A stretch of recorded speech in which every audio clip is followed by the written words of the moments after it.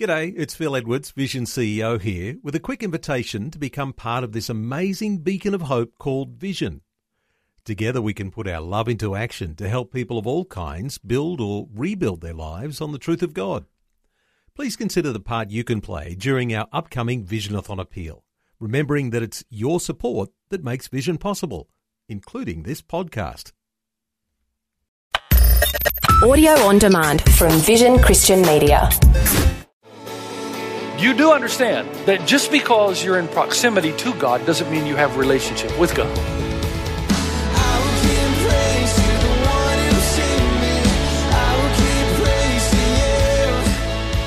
Hello and welcome to Today with Jeff Vines. Today, the story series continues with the coming of God to earth as a vulnerable, beautiful baby who grows into a man. He becomes the world's sacrifice and restores relationship for us with his Father in heaven. You do know that what God is looking for is a relationship with you. A God who would humble himself and come to the earth and then give his life for you and me. That's a God who wants a relationship so much that he's willing to do whatever it takes to bridge the gap between you and him.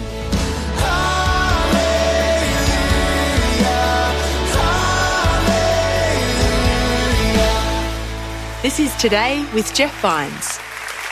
Turn in your Bibles to Luke chapter 2. Luke 2, only 4 verses, verse 8 through 12, and I'm not going to deal with them in order, but we're going to be just in that little grouping of verses during the entire message. Now listen, we make our way, it's an exciting weekend because we make our way now to the New Testament. We've gone from the Old now to the New, and we're right halfway in the story. Not halfway in chronological timing, but we're halfway in the sense that in the whole entire Old Testament, we've seen what God has been doing and how he's been setting the stage for what will now happen in the New Testament. If you think about just the idea that God, the creator, sustainer of all things, decides he's going to come to planet Earth. And it's not so much of that he came, but it's how he came. And there are some details in the New Testament narrative that if you'll let me take you through them, they can really be life-changing. You can have your eyes open. You can say, you know what? I never really thought of it that way. I never thought that that's what the Bible intended to communicate to me. So let's start like this. In Luke chapter 2, I want to read verse 11 and 12 first. And here's what we're told. This is a passage you usually hear at Christmas time, but we're in the birth part of the narrative. Here's what happens. Today, in the town of David, a Savior has been born to you. He is the Messiah, the Lord, and this will be a sign to you that we'll find a baby wrapped in cloths lying in a manger. Now, here we go. Who is this child? Who's the child? Who's the baby? Okay, Matthew chapter 1 verse 23 says the virgin will conceive, give birth to a son, and they will call him Emmanuel, which means what? So who is this child? That's right. That's right. Who is he?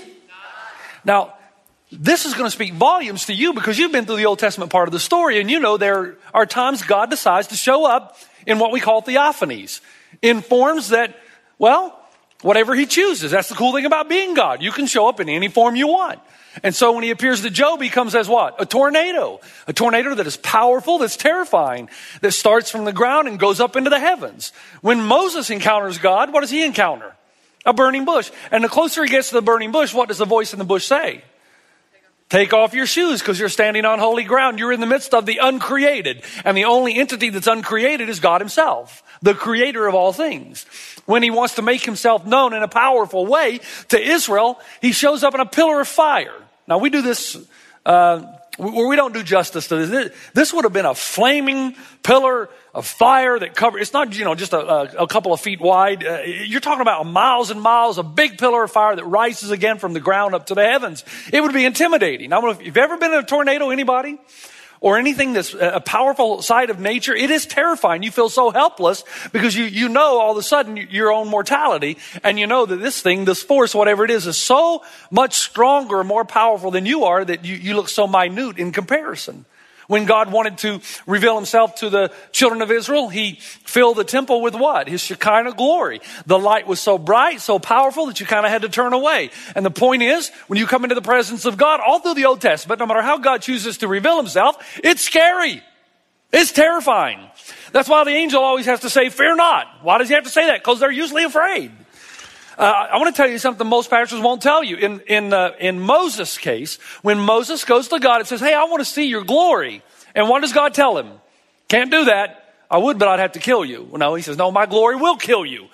But I will show you, and most pastors won't deal with this, but in the original language, here's what God says to Moses. I can't do that, but I will show you my hind parts. I have no idea what that means. And I spent way too much time this week trying to find out. I got no idea.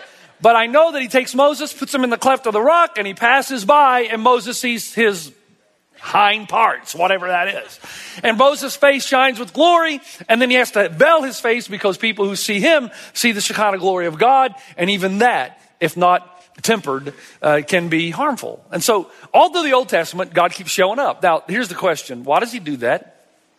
Why does he show up in a tornado, then a burning bush, a pillar of fire? When he showed up with Jacob, he showed up as a championship wrestler. Remember? It's pretty cool. And when Joshua was going to the walls of Jericho, he shows up as just a mighty, mighty warrior. And Joshua knows exactly who he is. That's why he bends down and starts to worship. Why does God do it? It's all a setup, folks. It's God's way of saying, get used to it. I can show up in any form that I want. Don't be surprised. Don't be surprised when I show up in the manner I'm going to show up on the day of the coming of the Messiah. So that in the birth narrative, he doesn't show up as a tornado, as a burning bush, a pillar of fire, a fierce warrior, a championship wrestler. God shows up as a baby in a manger. Now, folks, during my crisis of faith, which we've all had, this was the most difficult part of the story for me. Why do you... Hey, if I were God, and I'm not, most of you know that. Ask my wife, she'll tell you. I would have a big star in the sky. It'd be so bright you wouldn't miss it. I wouldn't hide my son in a cave in the ground, in a manger.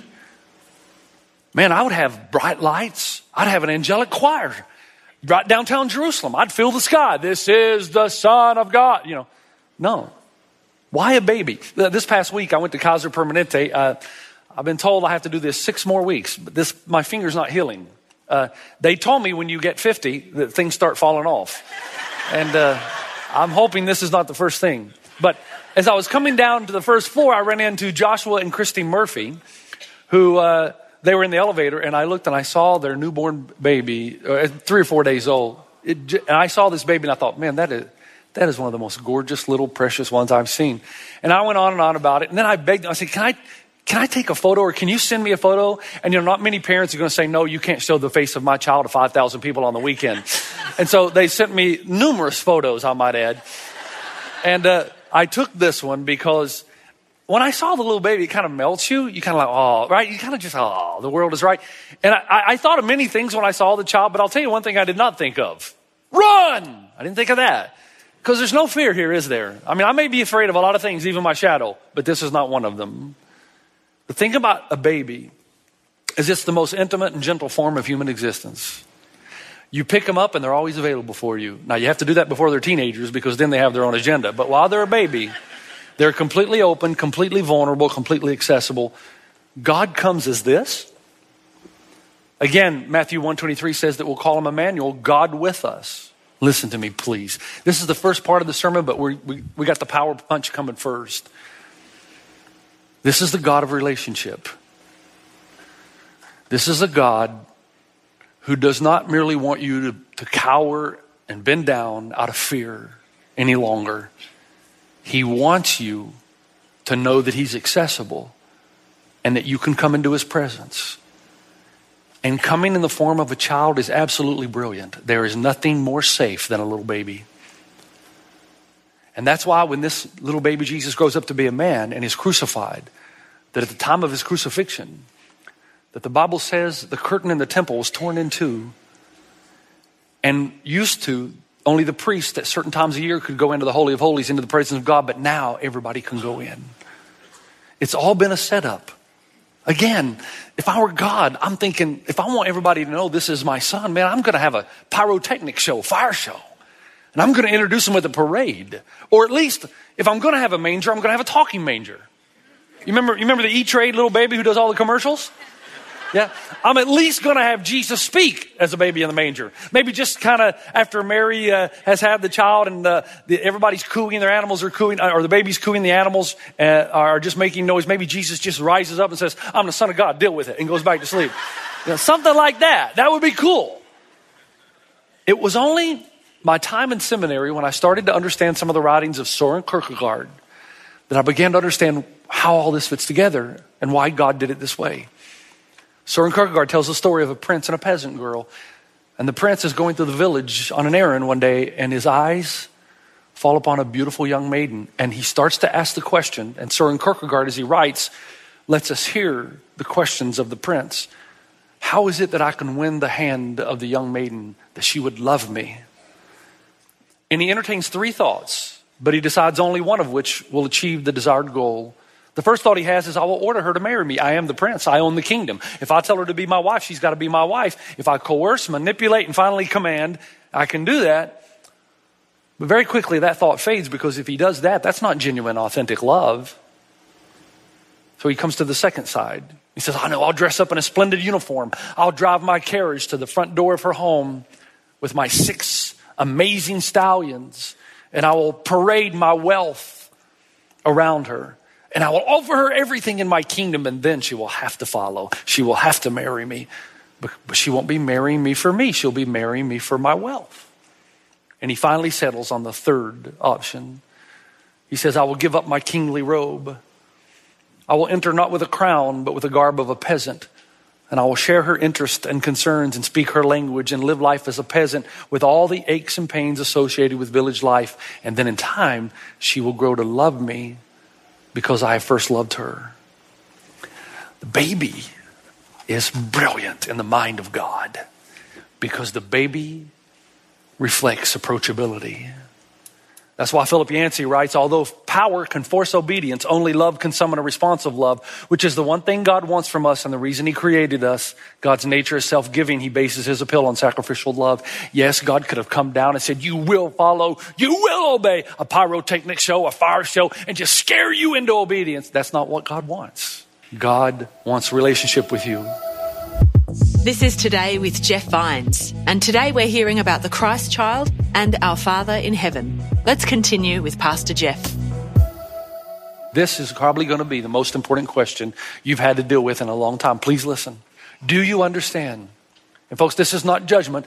This is just an honest question from a pastor who doesn't care anymore what people think of him. 50's great. 50's great. I mean, 50's the new 70. I feel like I'm almost dead already. So why do I care? I could be dead tomorrow. It's a beautiful thing. It's a beautiful thing. Listen. You do understand that just because you're in proximity to God doesn't mean you have a relationship with God. You know that, right? If you come to church every weekend and you're in proximity of the people of God and God, or if you pull your Bible out from time to time, or if you think of God every couple of days, just because you're in proximity to God doesn't mean that you have a relationship with God. Look, I've been in proximity to Tiger Woods. I have. True story. When he was a member at Alworth, I was invited to play in a Fellowship of Christian Athletes golf tournament. And I was warming up on the driving range. And this is when he lived at Alworth. Guess who walks right beside me while I'm warming up to play in the golf tournament? Tiger Woods and his caddy, Stevie Williams, then caddy Stevie Williams from New Zealand. He walks up right behind me on the same driving range and starts hitting golf balls. What do you think I did? I stopped hitting golf balls immediately. And I just sat and I watched him. Now, I've been in proximity to Tiger Woods, but if I showed up today in his home and rang the doorbell and he came and opened it and there I was, he'd probably have me arrested. Because I'm in proximity, but I don't have a relationship. He'd probably think I'm a stalker, right? You do know the difference, right? You do know that what God is looking for is a relationship with you. A God who would humble himself and come to the earth in the form of a baby and then give his life for you and me. That's a God who wants relationship so much that he's willing to do whatever it takes to bridge the gap between you and him. But relationship is not something that automatically happens. It's something that has to be stepped into. And the question on the day of accountability is going to be, have you stepped into your relationship with God? You say, how do I do that? Ask any woman in this room how you spell love, and they will spell it like this: T-I-G-E-R. I-M-E. As you invest in your relationship with your wife, you reveal more of yourself to her. She reveals more of herself to you, and this is called intimacy.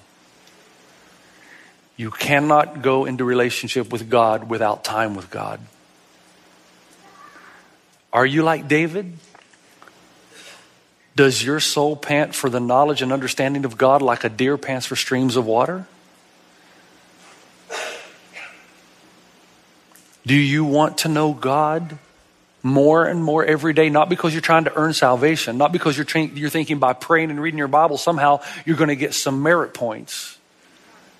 You do it not to earn salvation. That's already been provided. You simply do it because you want to know more of the God of the universe who came down. You say, well, Pastor Jeff, I don't know. Well, let me help you. Here's how you know that if you're pursuing God and if intimacy is really what you want, you're seeking Him with all your heart. You pray and talk with Him daily. You read His Word to discover His will for your life. And it's not about work salvation. It's not about doing these things so you earn the right to heaven. It's about doing them because you're motivated out of the burden of a heart to know the God of creation. Here's how I'll know. Here's how I'll know that you are. Here's how I know that I am and when I'm not. My wife just got back. She was gone for 2 weeks. And I missed her. And I picked her up at the airport in Ontario. I took her home and we sat on the couch and just kind of reconnect. And I looked at my wife and I said, now this is not a bragging point. I've blown it for most of my life. I'm just now getting some things right. So I said, your eyes are beautiful. Now, if you say something like that to your wife, the next thing she's going to say is, are you dying or something like that? And I said, no. I said, no. I said, it's just that as I've gotten older now and as I've learned that I need to say some of the things that I'm thinking. And especially to my wife, because every time she goes away and she comes back, when you're around your wife all the time, her beauty, you almost become desensitized to it. It's true. But when she goes away, every time she goes away and when she comes back, I feel the same way. I said, man, I am really married to a beautiful woman. And the beauty of that is that when you say it, the intimacy grows. Trouble is, most men don't say it. Now, when I got to the office the next day, everybody around said, hey, your wife's back, isn't she? I said, how'd you know? She goes, because you're happy. There's a joy that comes in spending time with my wife. The Bible says there's a joy that comes in spending time with God. Here's how I know. I'm telling you, I know. It's a cause and effect. Sometimes I'll walk up here to preach, or sometimes I'll sit right over there and watch during worship, and you'll notice that I'm glancing back. I'm not trying to look at the clock. I'm looking at you. Because I can tell if you've been with God that week. Some of you, when I look at you, oh man, I'm telling you, 50 is freeing. I don't care if you get mad at what I'm about to say. I just don't care. And so some of you, I look back and it's like, you're like this. When's this over? When's this over? Why? You've been in proximity, but you haven't been in relationship. Because when you're in a relationship with God, the joy of the Lord is your strength. And no matter what's going on in your life, it doesn't matter. Because you got God. If you got God, you got everything. You know, there's one thing I've never quite understood. Most of you know I don't come from Pentecostal background. I don't. I didn't say I better stop right there to get you in trouble. I just say I didn't come from Pentecostal background. But every time I go to Australia, the Pentecostal movement's so powerful there. It's just. But I've often wondered, why is it when I go and preach at these churches that there's such an energy there? Now, my doctrine is pretty much mainline evangelical. Most of you know that about me, but there are some things that are really appealing when I see happy people, joyful people. I don't know why that is. I'm just simply saying, I know when you've been with God, and I know when there's intimacy and when there's proximity, and He came for intimacy. And you're going to have to ask yourself the question, are you in proximity to God or do you have intimacy with Him? There are many who will say, Lord, Lord, did we not prophesy in your name? Did we not do these? And Jesus will say, I never knew you. There was no intimacy. You were in proximity, but there was never any intimacy. Are you seeking God? Because when you do and you seek Him with all your heart, you will find Him. You will knock and the door will be open. Ask and it will be given. Your biggest request should be to know God in an intimate way. Now look, it's not only that. In this narrative, It's not only that. It's what happens in verse 10. The angel says, fear not, for behold, I bring you good news. So when God, it's not good advice. You got that right? Jesus isn't just another sage or guru or wise man to show you the way or give you a truth or show you the way toward life. In CCV, we love using this graph. And if you want to know the distinction between the Old Testament and the New Testament, the Old Testament shows you that we're separated from God because of our sin. The New Testament shows you God made a way to cross over. For most of us, though, we spend our entire lives trying to fill the gap ourselves. And that's why there's no joy in our lives, because we know we'll never do enough to fill the gap. Those who are happy are those who are happy in Christ Jesus. Those who know that they're in relationship because of what Christ did when he grows up to be a man and he dies on the cross for your sins. God is holy. In order to approach God, your sins have got to be dealt with. Jesus deals with them. It's done. But here's the problem with most of us. We hear that, but most of us are like that deep, philosophical, theological movie called Monty Python and the Search for the Holy Grail. Remember that movie? If you haven't seen it, don't waste your time. If you have, let me remind you what happens. At the end of the movie, King Arthur and his knights have come. They're searching for the Holy Grail, the cup from which Christ drank at the Last Supper. And then they meet this old, ugly troll who asks them 3 questions. And if you answer the 3 questions, you can cross over. First guy answers the 3 questions, stupid question like, what's your favorite color? And he goes on over. The second guy, though, comes, and it changes a little bit. He says, what's your favorite color? And the guy says, red. He says, what's the capital of Assyria? And he says, I don't know. And boom, he's catapulted up and down into the abyss just because he didn't know the capital of Assyria. King Arthur sees this, and the next guy comes up. Not King Arthur, but one of his knights of the round table. And he says, I'd like to cross over. He goes, well, then here, answer the questions. What's your favorite color? And the guy's really nervous. And he says, red. I mean blue. And he's catapulted up down in the abyss. And then King Arthur, it's his turn. He comes up. At the end, it's a classic scene because there's this running gag throughout the movie. And the question is, what is the airspeed velocity of a coconut-laden swallow? Which makes no sense at all. But the troll asks him, what's your favorite color? Red. What is the airspeed velocity of a coconut-laden swallow? He asks King Arthur. And King Arthur responds, well, it depends. Is it European or African swallow? And the troll then says, I don't know. And boom, he's catapulted up and down into the abyss. Go figure. Here's the point. Most people, when they look at Jesus, they're looking for a secret code. They think somehow he's got the secret answer or the secret code or the secret key to open up the door to your good life. And that's how you see him. Let me tell you, hear me when I say, the angel said, I don't come to bring you good advice. What's good advice? Good advice is, here's how you can go about achieving this. But good news is, you send a messenger, an angelos, an angel, to say it's already been done, right? And in the New Testament, even in this narrative of the birth story, the narrator's trying to show you and me something very, very important that doesn't happen very often in human history. And that is something that's already been done for us. That is, he didn't come to give you the key. He is the key. He didn't come to give you the code. He is the code. He didn't come to show you a way. He is the way. He didn't come to give you a truth. He is the truth. By Christ, stripes are healed.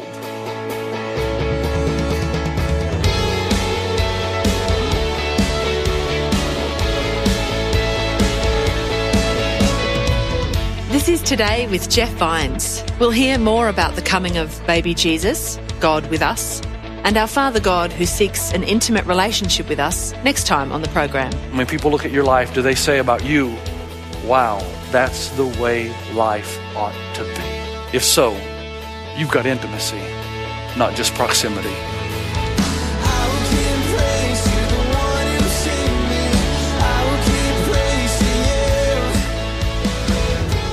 Today with Jeff Vines. Just another way Vision is connecting faith to your life.